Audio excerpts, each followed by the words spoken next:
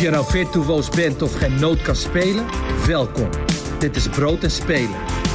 De podcast voor muzikanten en muziekliefhebbers met ambitie. Bra.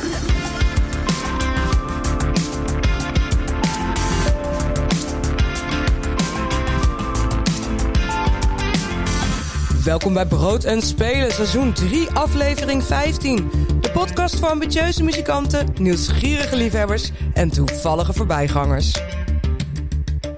Mijn naam is Amber Roner en in deze aflevering neem ik een kijkje achter de schermen van de Melkweg. De oude suikerraffinaderij aan de Lijnbaansgracht in Amsterdam opende in 1970 haar deuren als cultureel centrum. En is sindsdien een van de belangrijkste podia voor popcultuur binnen en buiten onze landsgrenzen. Grote artiesten als Nirvana, Prince en Lady Gaga gaven haar legendarische optredens. En natuurlijk ook Nederlandse artiesten als De Dijk, Typhoon en My Baby gaven onvergetelijke shows in de grote zaal, de Max. Maar de Melkweg biedt veel meer dan alleen een podium aan grote namen. Er is plek voor film, exposities en er is veel ruimte voor talentontwikkeling. Voor deze gelegenheid heb ik onze podcastapparatuur meegenomen naar een kleedkamer in een van de mooiste poppodia van ons land. Deze aflevering zijn mijn gasten Laura Vogelsang, algemeen artistiek directeur van de Melkweg, en Max van Bossé, senior programmeur bij de Melkweg en bestuurslid bij Backstage Pass, de organisatie die jonge vrouwen inspireert en motiveert te kiezen voor een baan binnen de podiumtechniek. De muziek die je in deze aflevering hoort voegen we toe aan de Brood en Spelen Spotify playlist en een shout-out naar Music Maker, het vakblad voor de Nederlandse muzikant, en zij zijn partner voor deze podcast. Kijk op musicmaker.nl voor de nieuwste ontwikkelingen op het gebied van apparatuur, hardware en software. Welkom allebei. Nou, eigenlijk fijn dat ik bij jullie hier in de Melkweg mag komen zitten. Laura, om met jou te beginnen. Jij startte op 1 november 2021 als algemeen artistiek directeur van de Melkweg. Hoe word je eigenlijk directeur van de Melkweg? Ja, dat is natuurlijk een hele goede vraag.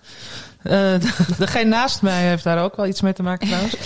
Maar de vorige directeur is bijna 2 jaar voor 1 november 2021 de directeur geworden van de Paradiso. Dus toen is de zoektocht begonnen naar een nieuwe directeur.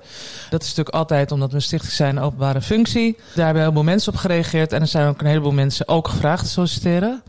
Ik ook. En dan kom je in een proces van een heleboel mensen die dat natuurlijk willen. Want het is natuurlijk de mooiste baan die er is.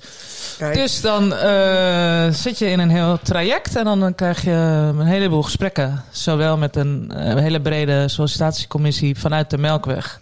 Met bijna vanuit elke afdeling één iemand. En iemand van de Raad van Toezicht. En ook nog met een bureau. En daar heb ik me doorheen weten te lullen. Heel goed. Precies. Zo is dat gekomen. Maar zo werkt dat dus. Je hebt gewoon een open sollicitatie. Ja. Wat maakte dat jij dacht van ja, dit wil ik gaan doen? Want jij hebt een hele grote achtergrond ook in de muziek, in de evenementen. Waarom wilde je juist directeur worden van de Melkweg? Nou, sowieso inhoudelijk. Even, maar dat komt zo op terug. Een podium leek me altijd wel een enorme uitdaging. Want ik heb inderdaad heel lang bij een promotor gewerkt. Dus waar heel veel bands... waar je veel met bands en festivals te maken hebt. Een festivalprogrammering. Ik heb lang bij M3 gewerkt. Heb je ook natuurlijk met muziek te maken. Ook al denken heel veel mensen van niet. Maar mijn baan hield dat wel in. Ook talentontwikkeling, ook voor Team F destijds. Heb lang eigen bedrijf gehad met festivals. Dus heel veel verschillende dingen gedaan in de muziekwereld. En altijd wel gedacht van het mooiste nieuwe uitdaging lijkt me om bij een podium te werken. En daar was ik al min of meer mee bezig. Bij de Westgasfabriek waren we druk bezig om de gashouder te ontwikkelen tot een nieuw podium in de stad. Dus daar was ik volop mee bezig. Maar toen kwam deze kans. En dat was natuurlijk zo'n eer dat ik meteen besloot te solliciteren. Ja. En nou zitten we hier, bijna anderhalf jaar verder. Max, jij hebt ook ooit overstap gemaakt vanuit de industrie naar een podium, eerst Paradiso. Hoe lang zit jij nu bij de Melkweg? 3 jaar. Het was een paar dagen geleden, exact 3 jaar geleden. Gefeliciteerd. Dankjewel. Ja. Niks op mijn bureau gevonden of zo. Jij bent programmeur, senior programmeur onder andere bij de Melkweg. Wat vind jij het allerleukste aan jouw werk? Wat Laura ook zegt, werken met muziek, met optredens, live muziek vind ik gewoon te gek. Want het gebeurt echt bij ons. Dus dat vind ik te gek. En ook dat je nooit, iedere dag is gewoon anders. Je weet gewoon niet wat er gaat gebeuren. Je kan een hele gekke band aangeboden krijgen. Of er staat ineens iemand voor de deur die denkt dat hij komt optreden, maar het is niet zo. Of weet ik veel. Of iemand wil 6 flessen Hennessy en die zijn op. Of gewoon allemaal leuk. Het is gewoon enerverend wat dat betreft. Ja, het is niet nooit saai. Nee, heerlijk. Ja. En jullie hebben een heel breed en groot team. Eerst even voor jou, Laura, want daar ben ik dan benieuwd naar. Als ik dan met de directeur zit, wil ik toch weten, wat zijn de pijlers van de Melkweg? Waar kijken we naar? Wat voor organisatie is dit? Nou, het is natuurlijk een organisatie die al nu in corona 50 jaar bestond. Ja. Dus dat niet heel goed heeft kunnen vieren. Nog, nee. Ja, maar, het bestaat natuurlijk al heel lang. Dus er zit heel veel historie en geschiedenis in. Maar wij zeggen ook altijd wel van, het is ook wel weer, Melkweg is ook ongeveer het podium van de toekomst. Want wij hebben heel veel jongeren. Die zijn natuurlijk de toekomst. Als je kijkt naar de Melkweg, dat is organisch gegroeid. Maar dat is bij ons nog bewuster een pijler geworden. Is dat wij ons echt focussen ook op jong publiek. En we zijn, durf ik ook te zeggen, dat is ook zo, veel diverser dan andere grote podia in het land. Waar zien we dat in terug? Zien we gewoon in publiek. Vooral in bezoekers. Ook op kantoor. En op de vloer. Dat is een beetje een raar woord, maar dat is een heel gebruikelijk woord. Dus dat mensen die bij de bar werken, bij de service, bij de security. Alle mensen die aan het werk zijn eigenlijk als een show plaatsvindt. Dat is een vrij divers team. En een andere belangrijke pijler is dus eigenlijk als je tweeledig, jongeren. En de andere is dat we multidisciplinair zijn. Dus niet alleen maar muziek, maar we hebben ook films. We hebben ook exposities. We hebben een heel gebouw waarin je dat je helemaal open kan stellen. Nou, Max heeft dan Oyster georganiseerd, waarin je dat heel te gek ziet, dat je het echt een festival hier kunt organiseren. En dat doen we ook heel graag in samenwerking met partners buiten de Melkweg. Ja. Dus ja, dat zijn denk ik wel de belangrijkste pijlers. Ja, inderdaad, de toekomst, de jeugd, diversiteit, inclusie en inderdaad het gebruik maken van het multidisciplinaire mogelijkheden van de Melkweg. Ja, Max, inderdaad, Oyster, daarvoor wilde ik je ook heel graag spreken natuurlijk. Leg even uit, want je hebt, ik kan me herinneren, je hebt ooit bij de Autospelen Backstage gezeten. En daar was een van jouw doelstellingen om zelf dat festival te organiseren. En dat mocht ook binnen zijn. En dat heb je nu hier bij de Melkweg kunnen doen. Ja. Vertel, wat was het? Ja, inderdaad. Ik vond laatst ook een schriftje waarin ik schreef van doelen. Van festival organiseren voor opkomende hip-hop en R&B acts. En het is ook gebeurd. Dus ik dacht, jee, wat tof. Dat is tot stand gekomen als Oyster. Dat kwam eigenlijk tijdens de corona-pandemie, toen we dicht waren. Toen was de UK op een gegeven moment wel open. En daar waren allemaal concerten. En ik kon een soort van naar kijken. Dan net allemaal kwijl uit mijn mond van, oh mijn god, daar mag al alles. En wij zaten hier op 1,5 meter nog op stoeltjes of zoiets. Gewoon te huilen. En ik dacht, het is zo dichtbij. Er komt zoveel talent uit het Verenigd Koninkrijk. En het is zo dichtbij, maar ook zo ver weg. En dacht ik, waarom is er eigenlijk niet een showcase festival met allemaal nieuwe, jonge artiesten in dat hoekje, in mijn genre, zeg maar, hip-hop, R&B en een beetje elektronisch, afro. En toen dacht ik, nou, dan ga ik dat zelf organiseren. Dus en zo kwam Oyster. En Oyster, de naam komt ook door de kaart waarmee je door Londen rijdt. De metro? Groot Londen, met het openbaar vervoer. Ja. En dat slaat natuurlijk op de UK, maar ook op het soort mensen dat het met openbaar vervoer rijdt versus Ubers en dure auto's. Weet je, het is echt van de straat, van gewoon jonge mensen die nog lekker in de metro uitgaan en zo. Dus die vibe wilde ik daarmee ook pakken. Ja, ik was erbij. Dat is zeker gelukt. En ja, heel leuk dat je er was. Ja, nee, maar het was echt zo'n mooie avond. En ik zag Laura ook heel trots rondlopen en alles meemaken. Want er was een expositie. Er was de films waren er. Echt een festival door het hele pand. Ja. Wat was, Laura, voor jou toen jij hier rondliep? Want ik zag je stralen. Je kon natuurlijk niet alles tegelijk meemaken. Maar wat was het moment dat je dacht van Mijn hoogtepunt was, maar die naam vind ik moeilijk uit te spreken. Ayrton? Ja, Ayrton. Ja. Dat vond ik zo vet. En dat was ook heel vroeg op de avond. En die hele zaal was al vol.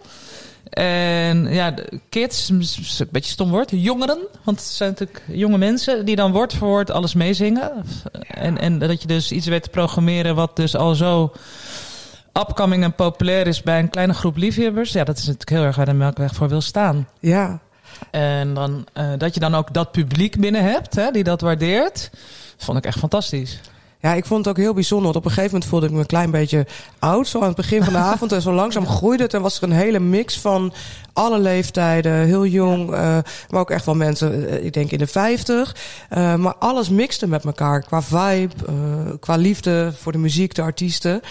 Ja, dat is het wat je nu zegt. Je voelt gewoon de liefde voor muziek op zo'n avond. Ja. Dat maakt het heel bijzonder. Ja, nee, inderdaad. En bijna, zeg maar, het publiek was bijna de hoofdartiest voor mij. Want ik had echt niet een mooier publiek kunnen wensen. Gewoon inderdaad, dat je zegt, helemaal mooi gemengd. Daar was ook over nagedacht in de programmering. Juist niet heel uniform of één soort sound, maar echt een mix. Waardoor je ook een mix van mensen binnenkrijgt. Maar dat die dan vervolgens allemaal zo lief en leuk en gezellig waren. Dat was wel een kers op de taart. Ja. Dit smaakt naar meer. Zeker, 100%. Ja. Komt Oyster terug? Ja. Oyster komt terug en dan is het alweer 2024. Ja. Dus dat is nu weer volop graven. Wat de nieuwe hotte acts zijn. Dus dat is ook wel weer heel erg leuk natuurlijk. Ja, want waar vind jij die acts? Ja, het is inderdaad graven, maar dan online graven. Ik ga natuurlijk ook naar showcase festivals. En je krijgt ook wel dingen gewoon getipt door labels of boekers. Maar als je gewoon eens op Instagram gaat kijken van oké, deze artiest vind ik tof, maar wie volgt hij of zij dan weer? En dat dan checken. En dan op een gegeven moment kom je in een soort van parallel universum van allemaal artiesten die je kan beluisteren. En dat is een beetje hoe ik het meestal aanpak. En dan op een gegeven moment voel je aan van oké, maar deze, dan hoor ik nu wel vaker. Of die moet dan toch wel worden. En dan, het is echt een puzzel. Vooral de eerste keer moet je mensen echt overtuigen van kom bij mij spelen, maar ik heb een leuk idee, kom je spelen, maar het is alleen nog maar een idee. Niemand weet wat het is, behalve jij in je hoofd. En nu hebben we natuurlijk bewijs van wat het is en kan je laten zien, vorig jaar was het zo en zo, dus weet je, kan je veel concreter worden, sneller. Dus ik hoop dat de mensen die we willen boeken, dat die ook willen komen. Ja, want het is ook een plek inderdaad voor talent. Hè. Ik zei in de intro, grote namen hebben in de Melkweg gestaan, zowel Nederlands als internationaal. Maar juist ook die talenten, dat is ook echt iets, in dit geval dan UK talents, upcoming artists, maar ook de Nederlandse talenten hebben een plek. Op welke manier doen jullie dat? Op allerlei manieren, want het is natuurlijk wel leuk om te zien dat heel veel talent later natuurlijk ook hele grote namen zijn. Zo is dat leuk om te zeggen, toch? Childish Gambino of zo bijvoorbeeld. Ooit hier in de bovenzaal begon. En hoe we dat doen is dus een hele goed programmateam in huis hebben. Nou, behoorlijk. En, die zich daarmee bezighoudt. En daar bewust ruimte voor maken. Keuze in maken dat we dat gewoon doen. En dat kost natuurlijk geld, dat mogen duidelijk zijn. Nou, dat vroeg ik me af. Want ik heb daar met Max ook wel eens over gehad. Ook met zo'n Oyster. Het is natuurlijk spannend, het begin. Hoe vooral ook na de pandemie. Want jij bent begonnen eigenlijk in de coronapandemie nog. Hoe hou je die balans met die overlopende boekingen die allemaal verplaatst zijn. En dat je toch ook die ruimte kan bieden aan talent. Want je moet ook gewoon geld op de plank. En de grote artiesten brengen het geld binnen. Want dan weet je zeker dat je uitverkoopt. Hoe hou je die balans als poppodium? Ja, dat is gewoon een, zeg maar, continu monitoren van je cijfers. En daar moet je natuurlijk heel scherp op zijn. Waarbij bij ons het uitgangspunt is dat talent natuurlijk uiteindelijk doorgroeit en zo'n grote act wordt. Ja. En daar kijk je, lijkt mij als luisteraar niet heel interessant, maar dan kijk je dus naar een soort procentuele verhouding tussen je inkomsten en je personele bezetting, et cetera, en je vaste lasten. En dat moet rond een bepaald percentage liggen. En dan weet je dat je zo door kunt gaan. Kijk, heel simpel uitgelegd. Ja, ik snap je. Ja. En zijn er ook inderdaad, want de Melkweg is een stichting. Hè, zijn er dan ook bepaalde... in de coronatijd waren er voor heel veel... waren er natuurlijk subsidies of potjes te vinden. Zijn die er ook voor talentontwikkeling in de popindustrie voor jullie? Ja. Ja? Dus jullie krijgen voor een avond als radar... Nee. Oh, dat niet. Nee, ik als programmeur, zeg maar, ik vind het heel fijn om te weten dat ik dus vanuit de directie, vanuit het plan wat we hebben met de Melkweg, de vrijheid heb om te investeren in talent eigenlijk. En dat doe ik op de manier dat ik dus een artiest boek en eigenlijk een offer doe. Wat niet gaat gebeuren. Maar daardoor ik wel een bepaalde gage garandeer, waardoor die artiest niet naar de bank hoeft om geld te lenen om zijn eigen show te doen. Dus waardoor de artiest gewoon kunnen uitbetalen en wij de min eigenlijk pakken van die show. Met inderdaad het idee dat zo'n artiest zich dan kan ontwikkelen op een podium als dat van ons. En dat we die hopelijk later ook weer terugzien. Ja. Maar dat is gewoon een gesprek wat wij als programma-afdeling continu ook met elkaar hebben. Van wat vinden we belangrijk? En ook als je dan daarna achteraf gaat bespreken. Deze show heeft heel veel geld gekost. En ik zeg ja, maar dit is echt heel mooi en heel talentvol. En dit moeten we supporten. Dan krijg ik ook daar gewoon die backup van hun terug. En zo doen we het een beetje. Ja, mooi. Het is niet dat ik heel erg voor ieder show een subsidiepotje aanvraag of zo. Maar dat is ook het meest systeem van een poppodium. Dat je dus inderdaad bij die grote shows meer verdient. En dat stop je dan weer terug in de opkomende artiesten. Ja, en we hoeven natuurlijk geen winst te maken. Nee, zeker niet. Nee, dat scheelt ook. We hebben wel dan nu net een specifieke subsidieaanvraag gedaan op bepaalde talentontwikkelprogramma's. Okay. Maar dat is dan buiten je 4-jarig kunstenplan. Ja. En in je 4-jarig kunstenplan zit eigenlijk het hele systeem wat Max net toelichtte. Waarbij dus de ruimte is voor die basisgedachte dat je grote acts en kleine acts doet. En dat is ook wel je artistieke betekenis dat je talent een plek geeft. Dat is ook vanuit gemeente randvoorwaardelijk. Ja. Nou ja, en je zei al, je wilt het podium ook van de toekomst zijn. Zowel voor bezoekers als voor en achter de schermen. Neem eens een klein beetje bij, want we zitten nu in een van jullie kleedkamers. Het achter de schermen bij de Melkweg. Wat mij vooral opvalt is ook het enorm, als je het hebt over diversiteit en inclusie. We zeggen white male dominated industry. Hier niet, hè? Als ik kijk naar de Melkweg, ik heb alle programmeurs de laatste week aan de lijn gehad. De rest komt nog later een keer in de aflevering. Veel vrouwen, veel mensen met verschillende culturele achtergronden. Hoe hebben jullie dat voor elkaar gekregen? Nou, het talent bewijst zichzelf, toch? Ja, inderdaad. Nee. Nou, goed, heel eerlijk. Ik denk man-vrouw verdeling is prima, inderdaad. Gender ook. Prima verdeeld, maar zwart-wit nog niet. Wel beter, denk ik, dan bij veel andere instellingen. Maar we zijn er nog niet helemaal. Dus daar werken we hard aan. Ja. Dat zit gewoon, daar zijn we gewoon heel bewust mee bezig met onze plannen. Hoe kan je dat nou nog beter in verhouding krijgen? Waar laten we dan kansen liggen? Wat doen we niet goed? Ik denk dat we heel kritisch naar onszelf zijn en dat daarom wel goed gaat. Ja, en ook gewoon put your money where your mouth is of zo. Van, ik merk wel eens dat mensen dan, of bedrijven, diversiteitscoördinator hebben of daar zogenaamd mee bezig zijn. Maar dan zie ik dat niet terug in de acties. Bijvoorbeeld als een sollicitatieronde is en hoe die dan gaat. En bij ons merk ik gewoon dat er is een coördinator en die heeft dat ook gewoon in zijn takenpakket. Dat wordt serieus genomen.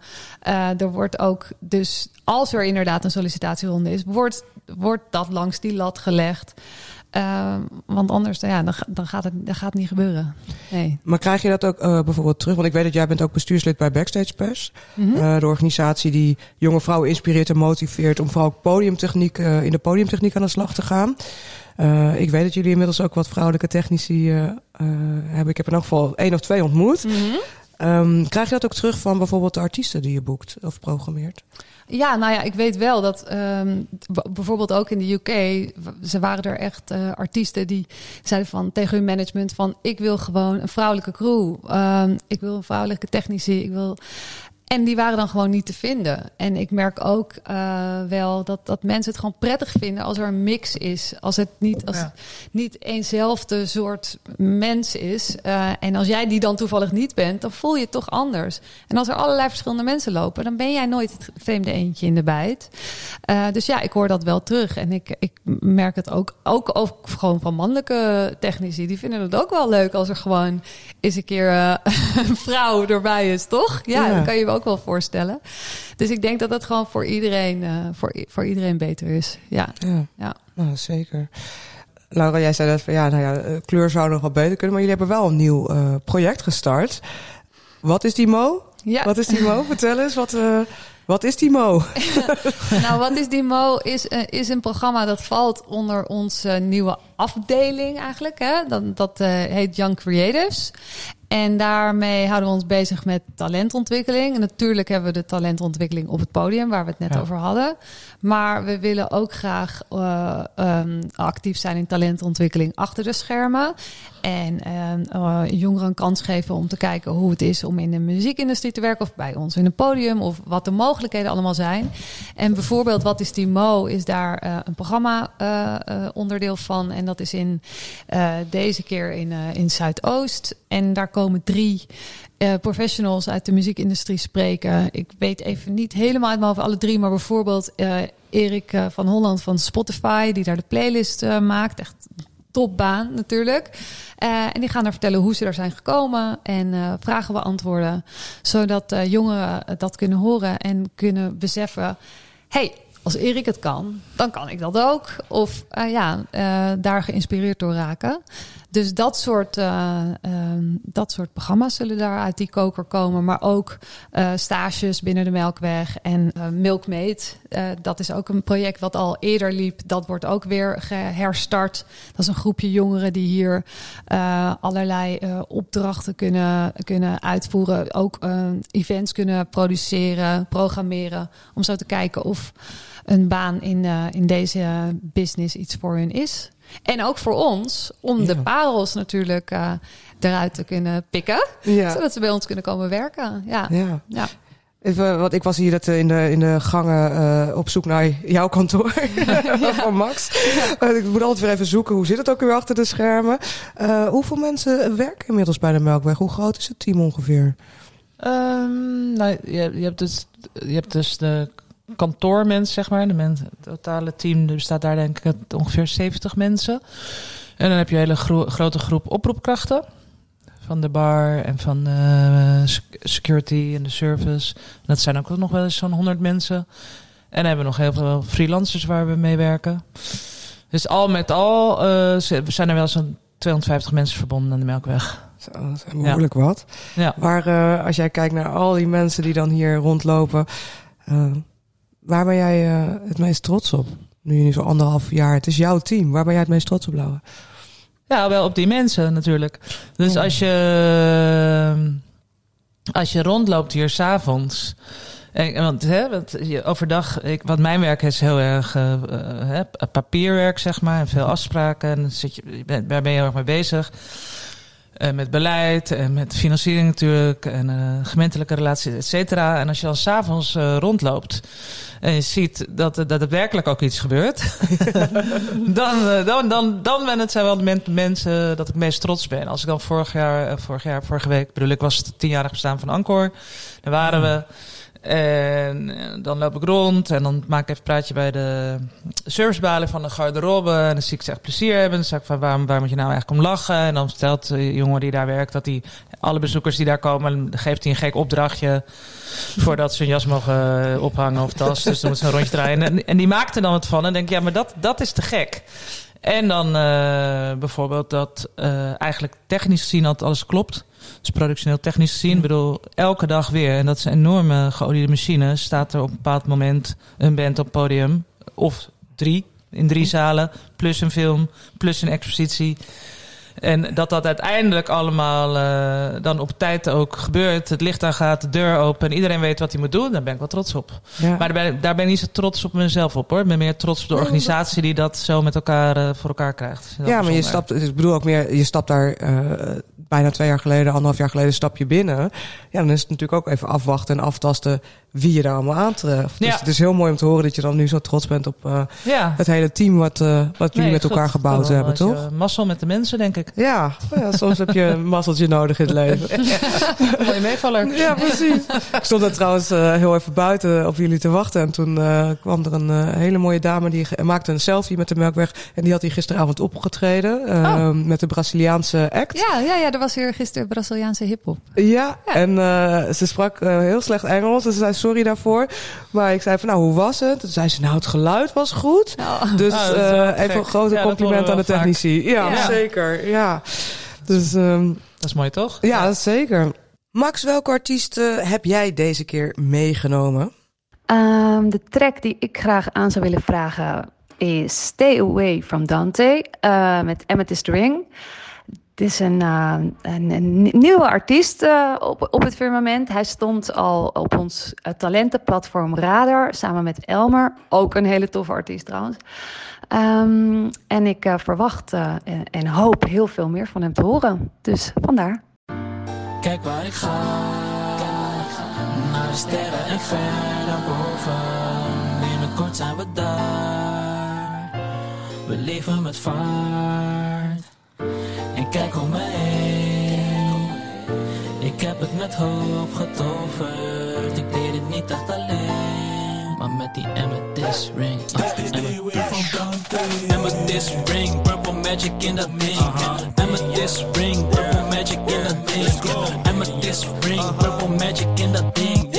Amethyst ring, purple magic in dat ding. Ik heb een amethyst ring, hij doet magie en hij doet bling. En alles valt nu op zijn plek, het is magic in dat ding. Ik heb een amethyst ring, Brady net vriendin.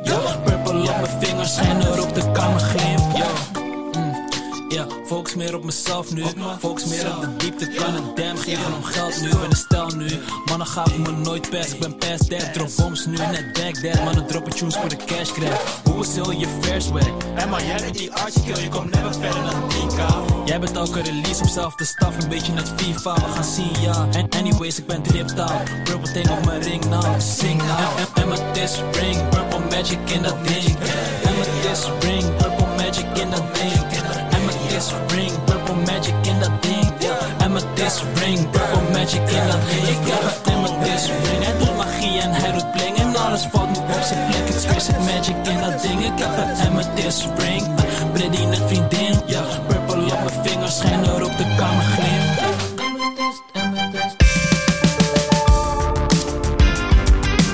Ik wou ook nog even naar de verschillende programma's. Want jullie hebben net de expo, maar jullie hebben ook de film. Daar zijn jullie ook heel dedicated in al jaren. Ik vind altijd dat te weinig mensen nog weten dat jullie dat hebben, die cinema. Ja, vertel eens even, wat gebeurt daar allemaal? Ja, raar is dat, hè? Ja. Want het is eigenlijk... Tuurlijk hou ik van muziek en de concerten. Maar stiekem is dat mijn favoriete zaal. Want het is gewoon zo'n heerlijk knus bioscoopje. En inderdaad verbaast het me dat veel mensen nog niet weten dat hij er is. Er zijn echt... Nou, volgens mij het hele jaar door. Ik heb soms voor mijn gevoel echt 7 dagen per week. Maar in ieder geval enorm vaak en veel... muziekfilms te zien. Veel documentaires ook. Maar gewoon, zolang het gerelateerd is aan muziek... kan je het daar vinden. En ook bijvoorbeeld nu in Edit. Ja, dat is echt te gek. Toevallig heb ik net met onze filmprogrammeur alles door zitten nemen. We hebben 250 voorstellingen per jaar. Oh, hier. Nou, dat is toch Dus veel. dat is echt vaak. Ja. En we hebben ook heel vaak premières en eenmalige vertoningen. En dat is best wel bijzonder. Van muziekdocumentaires die je gewoon nergens anders kunt zien. En het is ook de enige bioscoop eigenlijk in heel Nederland... die enkel muziekdocumentaires of muziekfilms vertoont... plus anime doen we ook. Oh ja. Daar heb je ook wel heel veel toffe muziek onder. Ik kan af en toe wel van de daken schreeuwen... van hoe gaaf het is, welke films je hier wel niet allemaal kunt zien. Bijvoorbeeld binnenkort is die film over Simande. Nou, dat is zo'n mooie film. Volgens mij is het letterlijk aanstaande donderdag. Hoe heet het? Dan over nightclubbing is aanstaand weekend. En het is echt hele bijzondere documentaires. Die David Bowie film is hier ook geweest. Gewoon al die tijd. Dus als je nou van muziek houdt en van film... dan moet je je abonneren op de nieuwsbrief van de Melkweg Film. Heel goed. En wij moeten natuurlijk nog ons best gaan doen... om het duidelijker te maken naar het publiek dat dat hier is. Want op een of andere manier inderdaad... Weet niet iedereen dat. Nee, maar ook omdat wat ik zo leuk vind is dat jullie dan ook nog vaak een Q&A met de makers of de artiesten hebben. Dus je kan ook echt de mensen ontmoeten die vaak aan dat soort films hebben meegewerkt. Of de artiesten waarover het gaat. Ja, bijvoorbeeld Sero Ismaël, een artiest, Nederlandse artiest. Die had laatst ook zijn nieuwe videoclip daar. Die was ook wel bioscoopwaardig. Echt prachtig. Ja. En dan daarna even een Q&A met de regisseur. Dat soort dingen zijn natuurlijk ook tof. Dat je dat hier kan hosten of faciliteren. Ja. Ik heb toevallig zelf laatst voor de 1000 heeft hier zijn nieuwe videoclip en single gereleased. In de cinema met een Q&A inderdaad.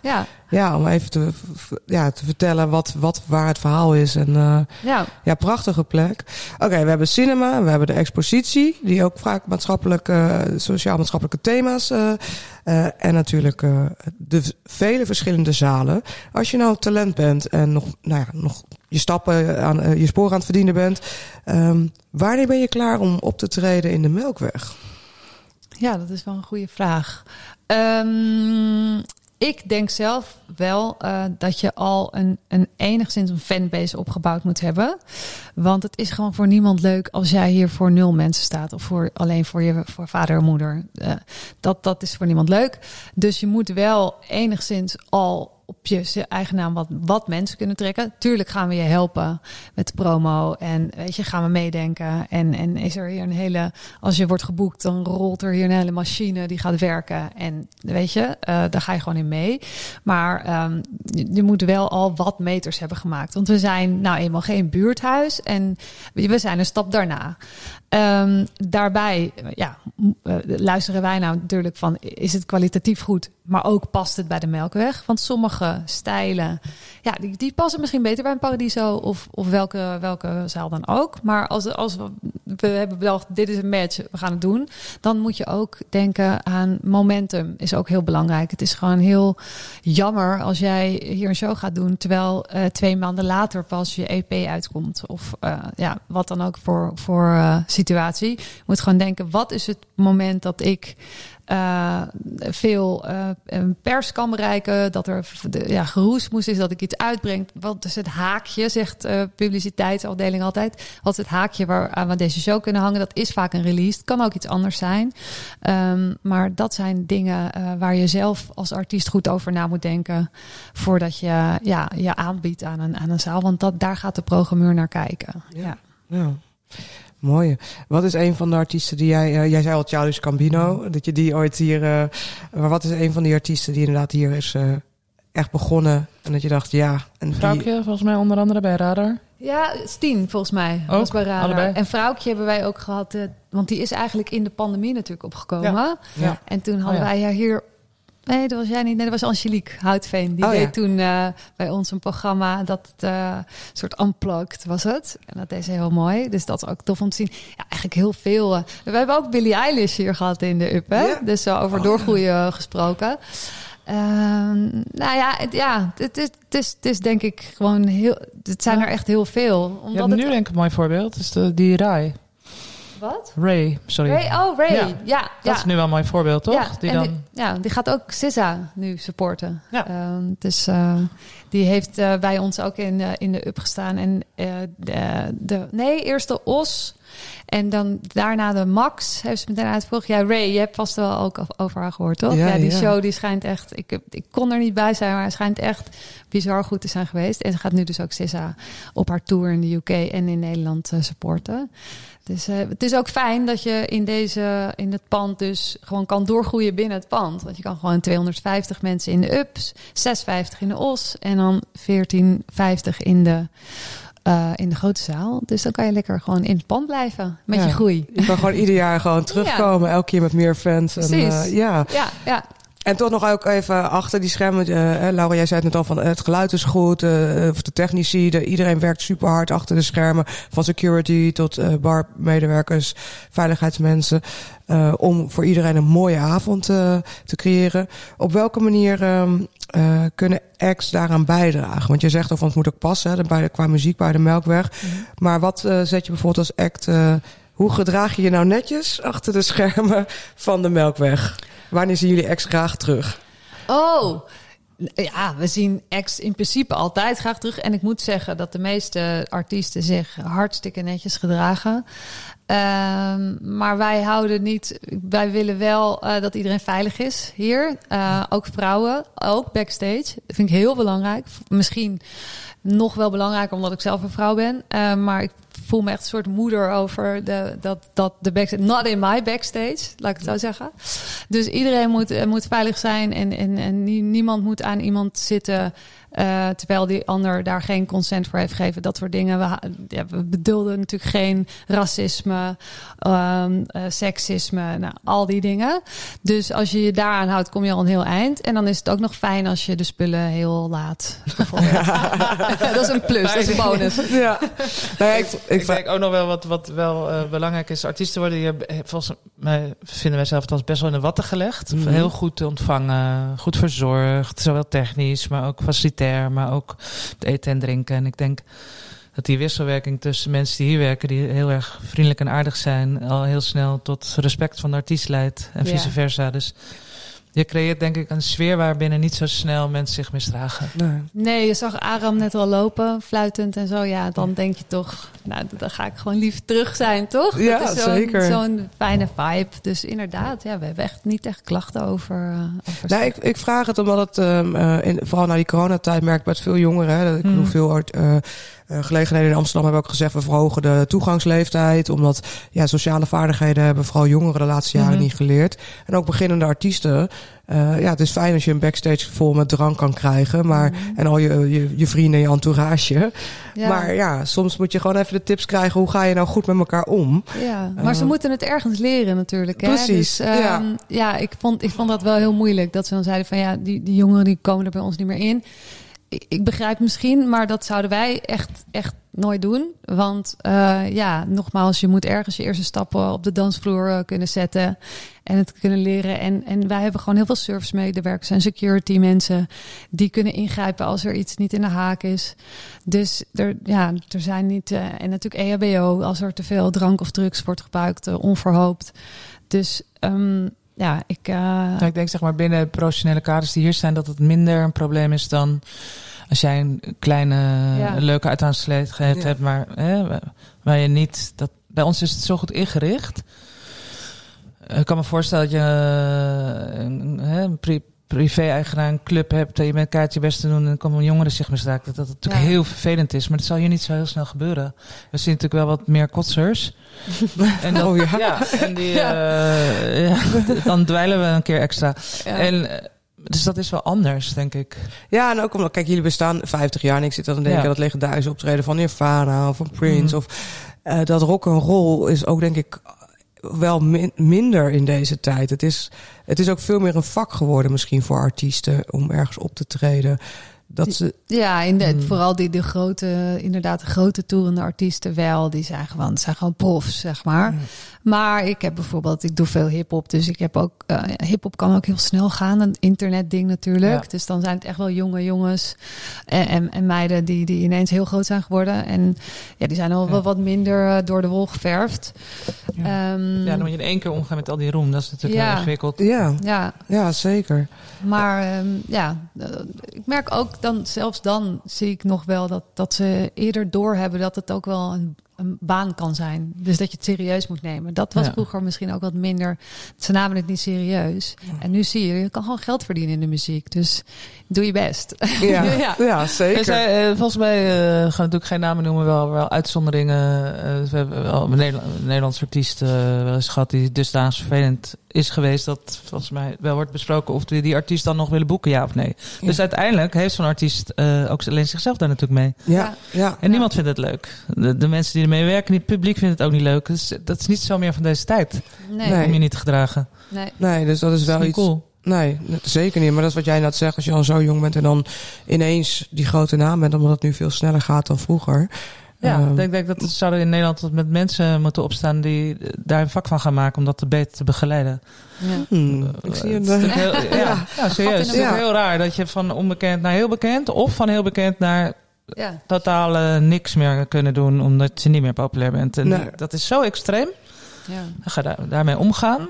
Dat vraagt natuurlijk nog wel wat van mentaal. Nou, zeker. Ja, en is dat iets wat jullie ook, waar jij ook of jullie goed naar kijken met de programmering ook, vooral voor de jongere doelgroep ook die jullie programmeren, letten jullie daar ook op? Of hebben jullie... Je bedoelt of ik iemand wel of niet zou boeken met het oog op het publiek en hoe dat over... Ja. Nee, absoluut.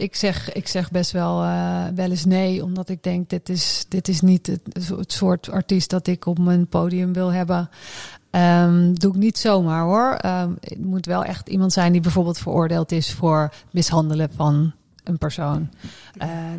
Dat soort dingen. Dat zijn wel echt dealbreakers. En vooral, ik geloof ook wel in op zich, en misschien niet per se in dit geval, maar in tweede kansen. Maar dan moet iemand wel echt berouw tonen, laten zien, ik wil wel een goed voorbeeld zijn, of ik wil laten zien dat het niet goed is wat ik heb gedaan.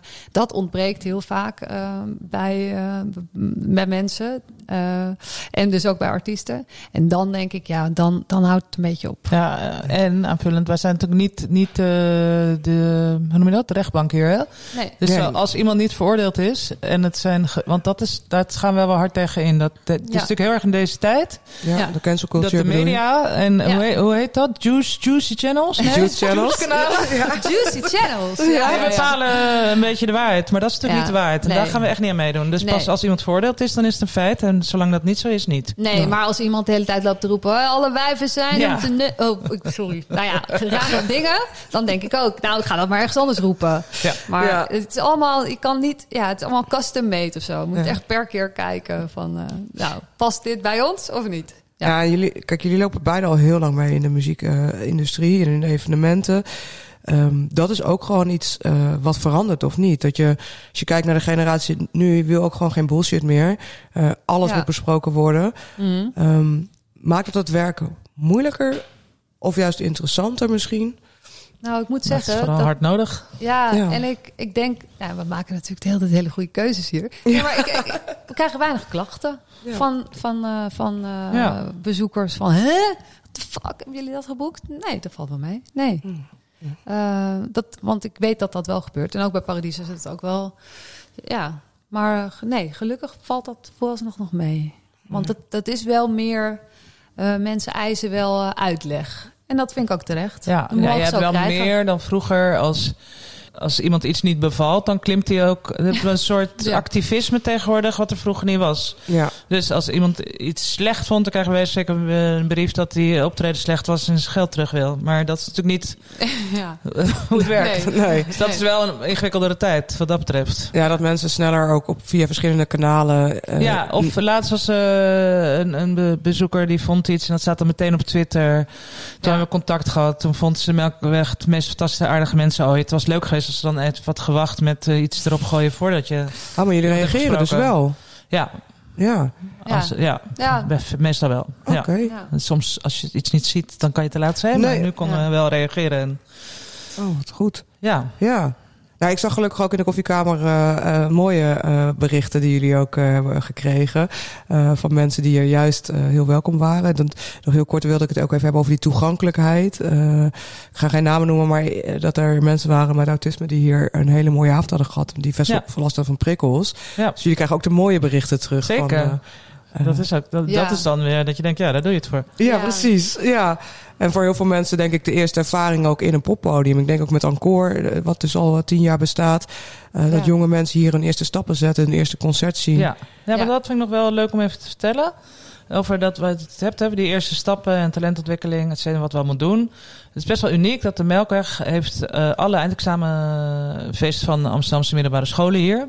Dus dat is als eerste moment dat je in aanraking komt met een poppodium. Ja, ik zelf ook. Een heleboel mensen ook die hebben gegeven. Maar ook sommigen doen het zo een brugklasfeest. Of we hebben rondleidingen voor groep 8. Programmeur jij.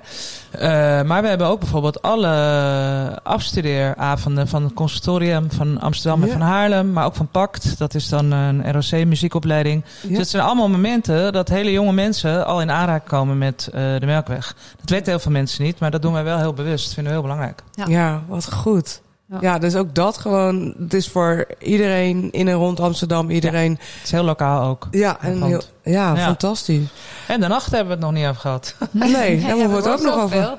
Nou, ik wil het nog even, Lau, ook met jou nog hebben, want jij moet zo gaan. Ja, ik wil het met jou nog even naar de toekomst. Wat de Melkweg, hoe kijk jij de Melkweg over 5 jaar? Wat hoop je dan? De Melkweg over 5 jaar. Nou, wat ik uiteindelijk vooral hoop is dat het dan een soort award wint voor beste werkgever. Lijkt me dan heel cool. Ja? Oh, sorry, nee, ik was maar niet aan het opletten. Dat je als organisatie, dus het is allemaal niet makkelijk hier. We zitten gebonden aan een CAO, et cetera. Ja. We zijn natuurlijk een nieuw personeelsbeleid aan het voeren. Als het zou lukken om die instelling te zijn waar iedereen graag wil werken, dan zou ik heel erg trots zijn. Ja. En verder, we zijn heel, misschien wel bijna een scoop, heel actief bezig met het ontwikkelen in samenwerking met allerlei partijen in Zuidoost om te kijken of we daar in het begin in de tijdelijkheid, maar de ambitie is forever ook een podium kunnen beginnen. Wauw, wat goed. Ja. Dus wel voor de duidelijkheid wel dat het door mensen in Zuidoost die daar al werkzaam zijn en al opereren. Maar goed, dat ons kennis op het gebied van de infrastructuur, het hele netwerk om artiesten te krijgen daar kunnen inbrengen. Dat is wel een droom van ons. Waar is die droom vandaan gekomen? Waar is het allemaal vandaan gekomen? Dat is een aantal mensen zijn hier op achterschermen best wel lang mee bezig. En denk dat wij nu vanuit directie iets meer hebben van, ga gewoon doen. We gaan het gewoon doen. Gaan we niet meer lang over. Dus naast die grote commerciële podia die er zitten, echt eentje voor en door mensen vanuit Zuidoost. We beginnen nu heel klein, met kleine evenementjes op verschillende locaties. Dus aanstaande donderdag is het dan in de kazerne. Ja. En dat is dan, wat is die Mo? Jij zit dan onderaan in het panel. Maar nu zijn we aan het zoeken naar een plek waar we echt kleine concertjes kunnen gaan doen. En misschien of een plek waar we misschien wel wat nachtprogrammering kunnen doen. Nou, zo langzaam stapje voor stapje ontwikkelen. Wow. En dan hopelijk komt er een plek ooit waar we blijvend programma kunnen maken. Ja. Wat een mooie ambitie. Ja, en mooi, ik hoop dat van dus harte. we moeten over 5 jaar wel even bespreken of dat is gelukt. Ja, precies. We komen hiervoor terug. Tot slot aan jou, Laura, en dan laat ik je gaan. Wie of wat in jouw carrière heeft jou ooit iets meegegeven waar je nog iedere dag profijt van hebt? Oh, dat is Jan-Willem Luijken. Dat is de directeur van het Noordse Jazz Festival. Je moet nu al lachen. Dat is... ooit heb ik bij Mojo Concerts gewerkt. Dan begon ik op dezelfde dag als hij. Hij was toen mijn baas. En eigenlijk, hij zegt altijd... uiteindelijk moet iedereen naar de wc. Nou, dat heeft me heel veel gebracht. Dus nooit tegen mensen opkijken. Ook niet op mensen neerkijken. En gewoon alles proberen wat je wil proberen doen. En als het niet gaat, dan stop je daar weer mee. Dus heel onbevangen. Ik heb nu helder voor de geest dat hij echt een keer tegen mij heeft gezegd. Wat mij, het klinkt heel simpel, maar wat voor mij heel belangrijk is. Ik wil echt alleen maar met aardige mensen werken. Ja. Dus uiteindelijk is dat ook echt een criterium om bij de Melkweg te werken. Het moet wel echt aardig zijn. Het moet echt aardig zijn. Ja, we zijn liever aardig dan cool. Ja. Dat, ja, prachtig. Dankjewel. Laura, blijf jij nog even zitten? Ja. Doeg. Omdat Laura helaas door moest naar een volgende afspraak, heb ik de ruimte gepakt om zelf een extra nummer uit te kiezen voor deze aflevering. En ja, het is een bekende, want nog niet zo lang geleden zat ze samen met Ruben Heijn bij mij aan tafel voor de aflevering over duurzaamheid en klimaat. Ik heb het over Roos Bluffband. Deze maand releasede ze haar nieuwe album Fuck the Rest and Shake. Een persoonlijk en dansbaar album. Vrijdag 26 mei staat ze in de Melkweg als onderdeel van Radar. Je hoort haar nieuwste single, Ik ben van mij.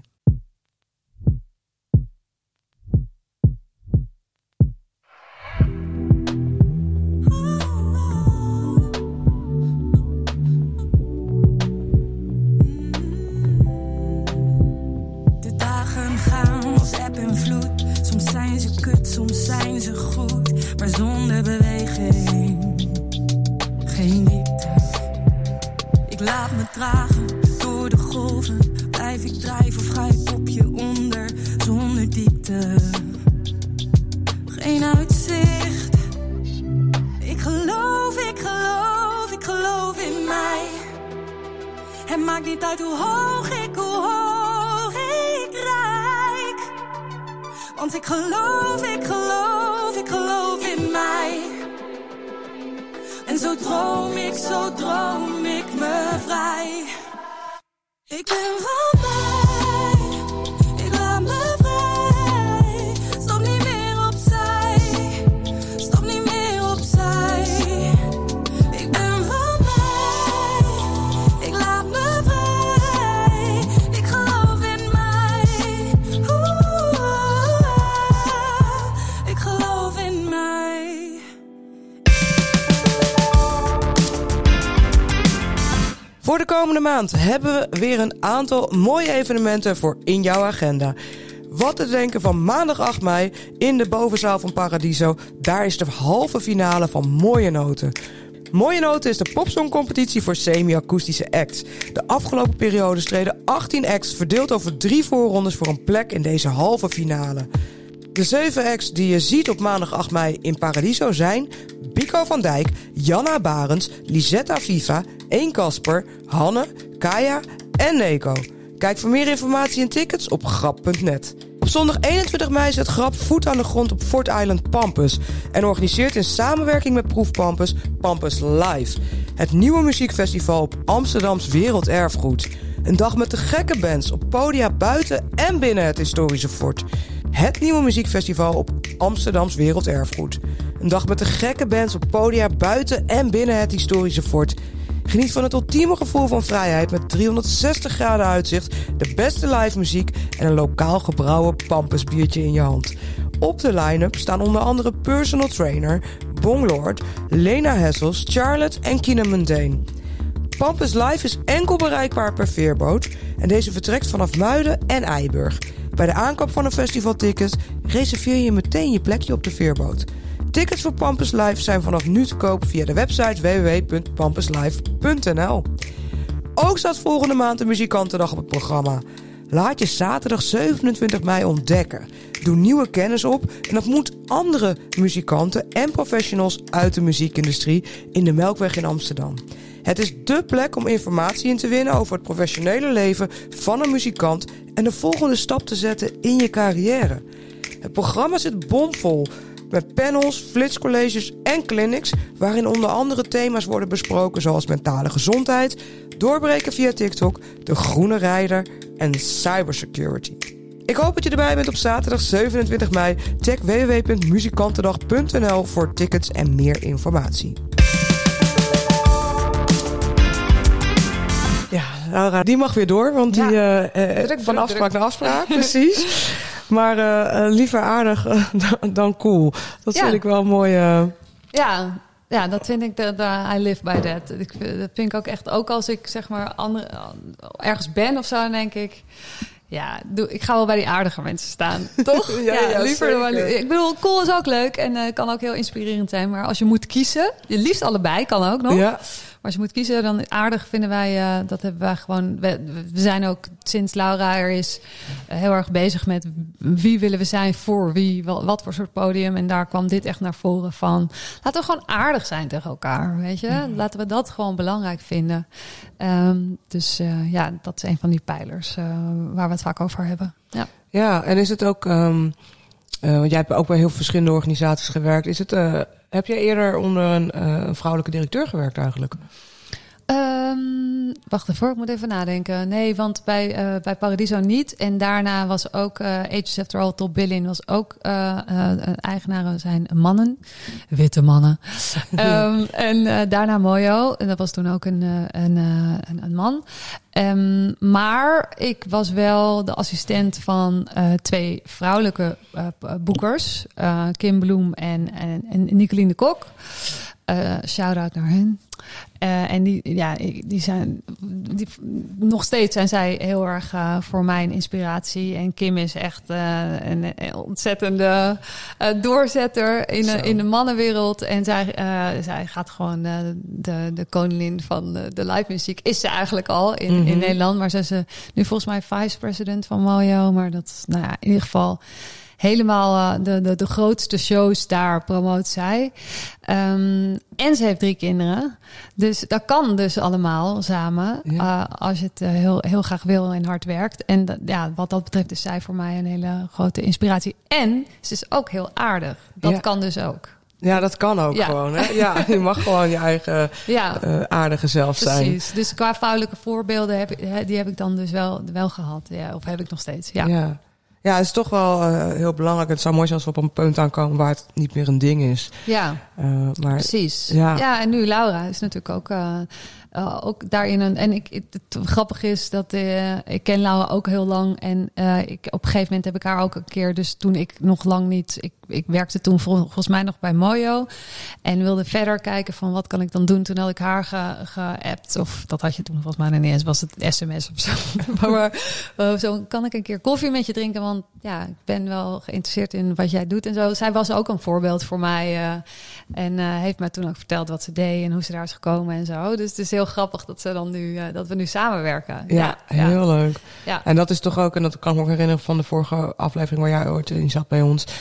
Gewoon bellen en ga eens koffie drinken met mensen. Ja, precies. Als je wil weten hoe dingen werken. Exact, ja. Gewoon denken van oké, wat eerst goed, denk ik goed een beetje naar jezelf kijken. Je hoeft niet meteen alles te weten, maar van waar liggen volgens jou jouw kwaliteiten en wat zou jij tof vinden om te doen? En wie zou jij daar dan iets meer over kunnen vertellen? Of bij wie denk je, die durf ik wel daarover te contacten of te vragen?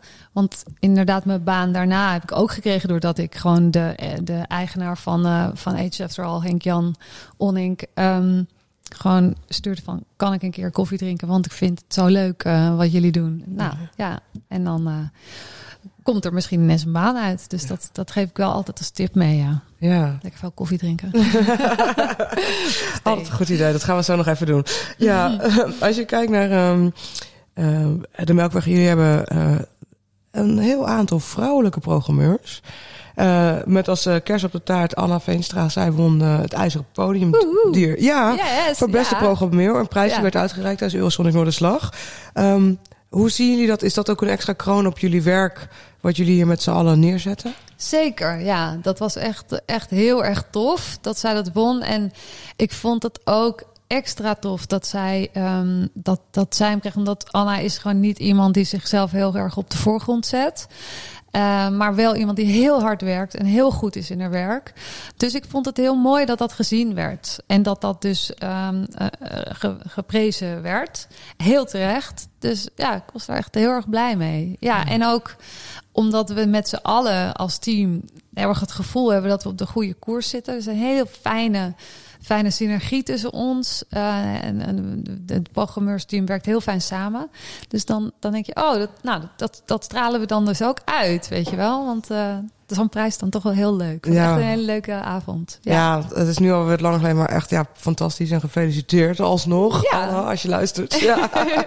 En jullie allemaal natuurlijk. Ja. Welke kwaliteiten moet je hebben als programmeur van een poppodium als dit? Ik denk dat je vooral voelsprieten moet hebben van wat er leeft. Dus dat geldt zowel voor natuurlijk muzikaal inhoudelijk, van wat voor soort genres zijn er up and coming en welke artiest is dan net de beste daarin. Dus dat muzikale voelsprieten en heel veel gewoon passie voor muziek, maar ook social skills, want je moet werken met heel veel verschillende mensen van buitenaf, allerlei verschillende boekers, labels, noem het maar op. Maar ook intern ben je een beetje een speel, want je moet met de productiemensen moet je voorzien van communicatie, maar ook de bedrijfsleiding en soms ook natuurlijk ook zei ik al de publiciteitsmensen? Nee. Nou, die bijvoorbeeld ook.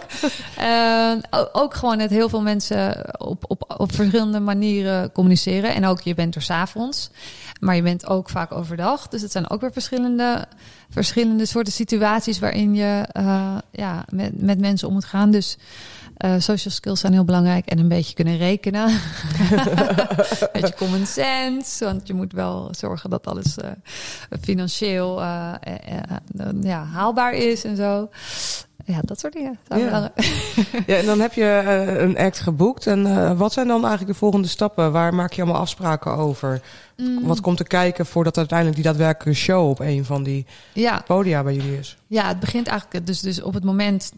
dus stel, iemand wil hier spelen en dan ga ik er naar kijken van vind ik het passen, vind ik het goed? Nou, dat hebben we dan besloten dat dat zo is. Dan ga je samen met de boeker kijken van hoeveel kaartjes... of meestal doet de programmeur die inschatting van hoeveel kaartjes denk ik te kunnen verkopen met deze band voor welke prijs. Nou, dan weet je hoeveel inkomsten je hebt. Dan maak je daar een kostenplaatje onder van in ieder geval wat eten, catering en publiciteit. Natuurlijk de posters en noem maar op. En Instagram post en dat soort dingen.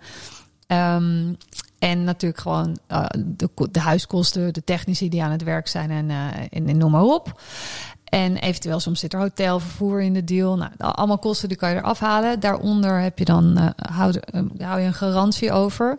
En die krijgt de artiest dan ook als je minder kaartjes verkoopt. Dus op die manier zorgen we dat deze industrie sowieso gaande blijft. Want anders is het veel te risicovol voor een artiest om te toeren natuurlijk. Als die ook afhankelijk is van of er wel of geen kaartjes worden verkocht. Ja.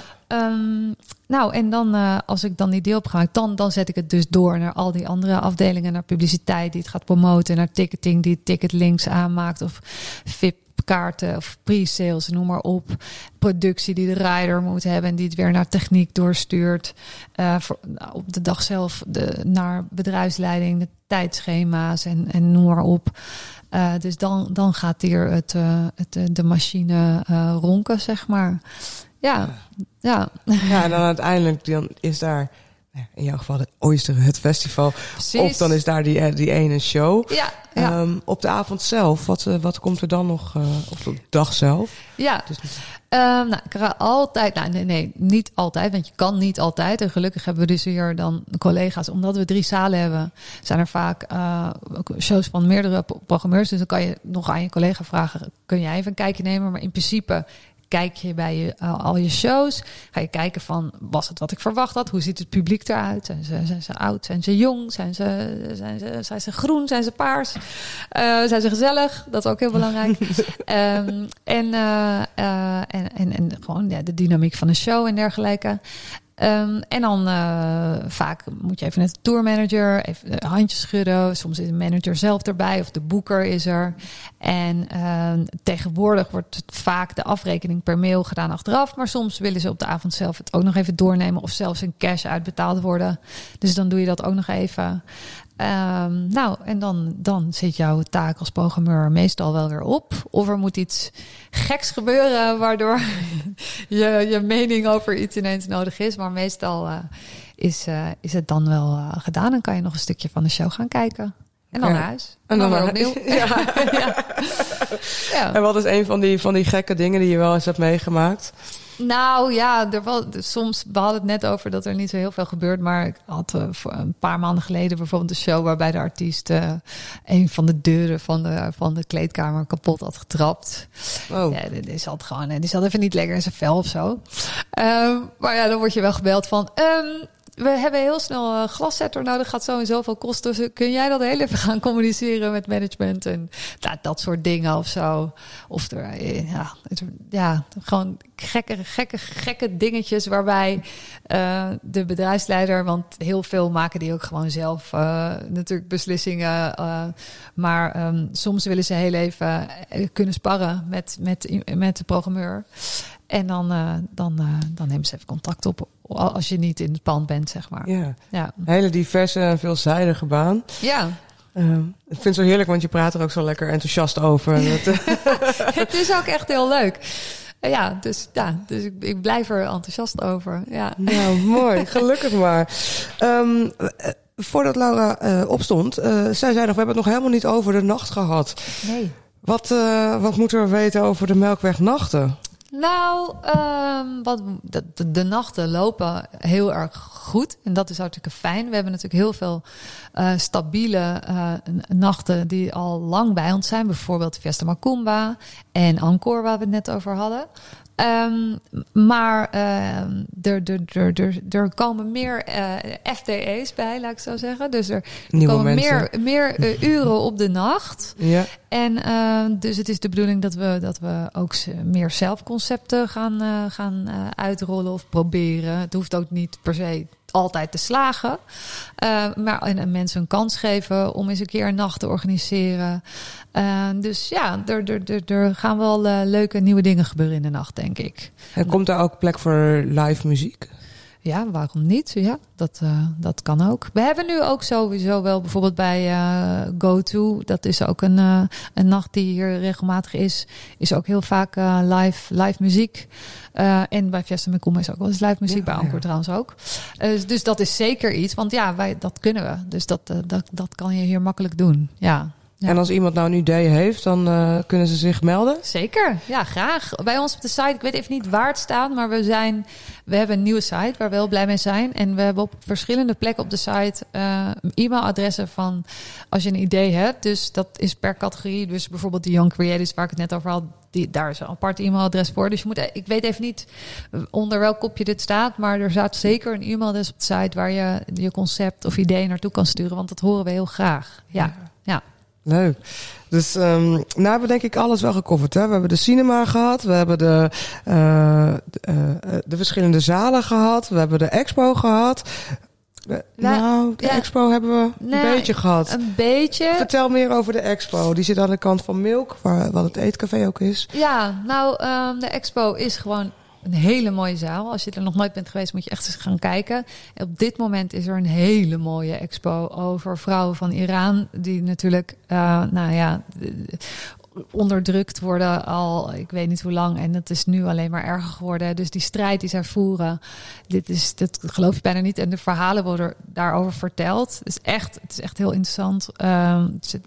Je moet er maar heen gaan. Women Made of Fire heet het volgens mij, als je het vertaalt. Maar ook daar willen we vooral talent en inderdaad bijvoorbeeld vrouwen. En maar ook ik weet dat er ook een expo gaat komen over transgender mensen in het Amazonegebied. Dus we zijn altijd op zoek, ons geweldige team van de expo zijn altijd op zoek naar gewoon het verhaal wat je nog niet hebt gehoord. En dus focus op talent. Dus dat is heel tof. En de meeste expo's blijven zo'n 3 maanden. Dus er is veel vernieuwing. Je kan vaak langskomen. Maar we gaan ook bijvoorbeeld vaker podcasts daar opnemen. Zijn met partijen in gesprek om daar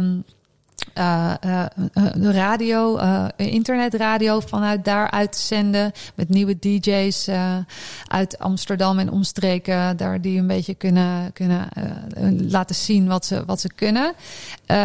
Dus ja, de expo is ook gewoon een plek waar je gewoon naar binnen kan lopen en dan weet je dat je nooit weet wat je er kan verwachten. Maar dat je altijd geïnspireerd er weer uitloopt. En we moeten natuurlijk niet Milk vergeten, ons café. Nee. En de bedoeling is dat we dat echt wat meer richting de Melkwegzalen trekken. Dus dat is echt, we willen het echt onderdeel maken van je concertbezoek, zeg maar. Daarom laten we ook zoveel mogelijk de hekken open, zodat Milk zoveel mogelijk bereikbaar is voor alle concertgangers.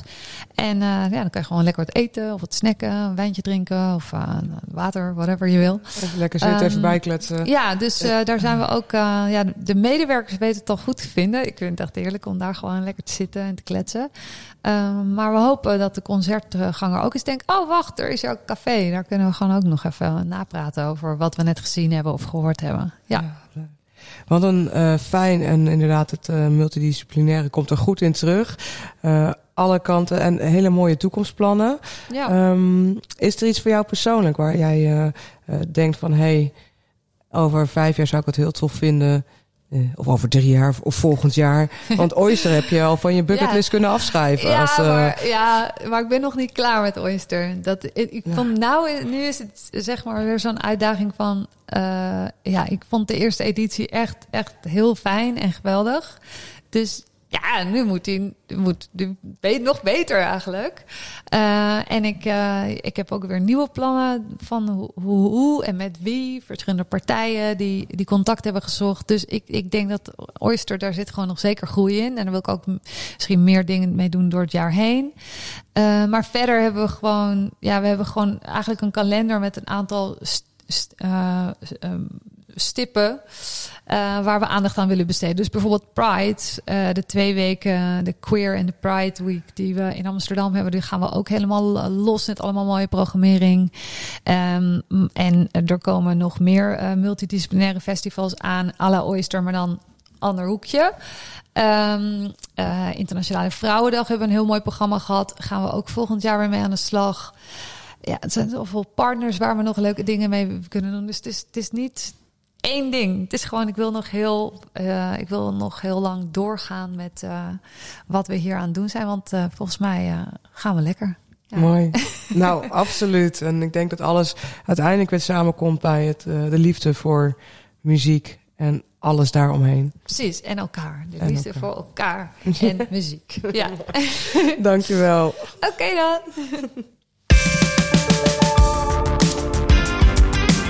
Ik dank mijn gasten Laura Vogelsang en Max van Bossé.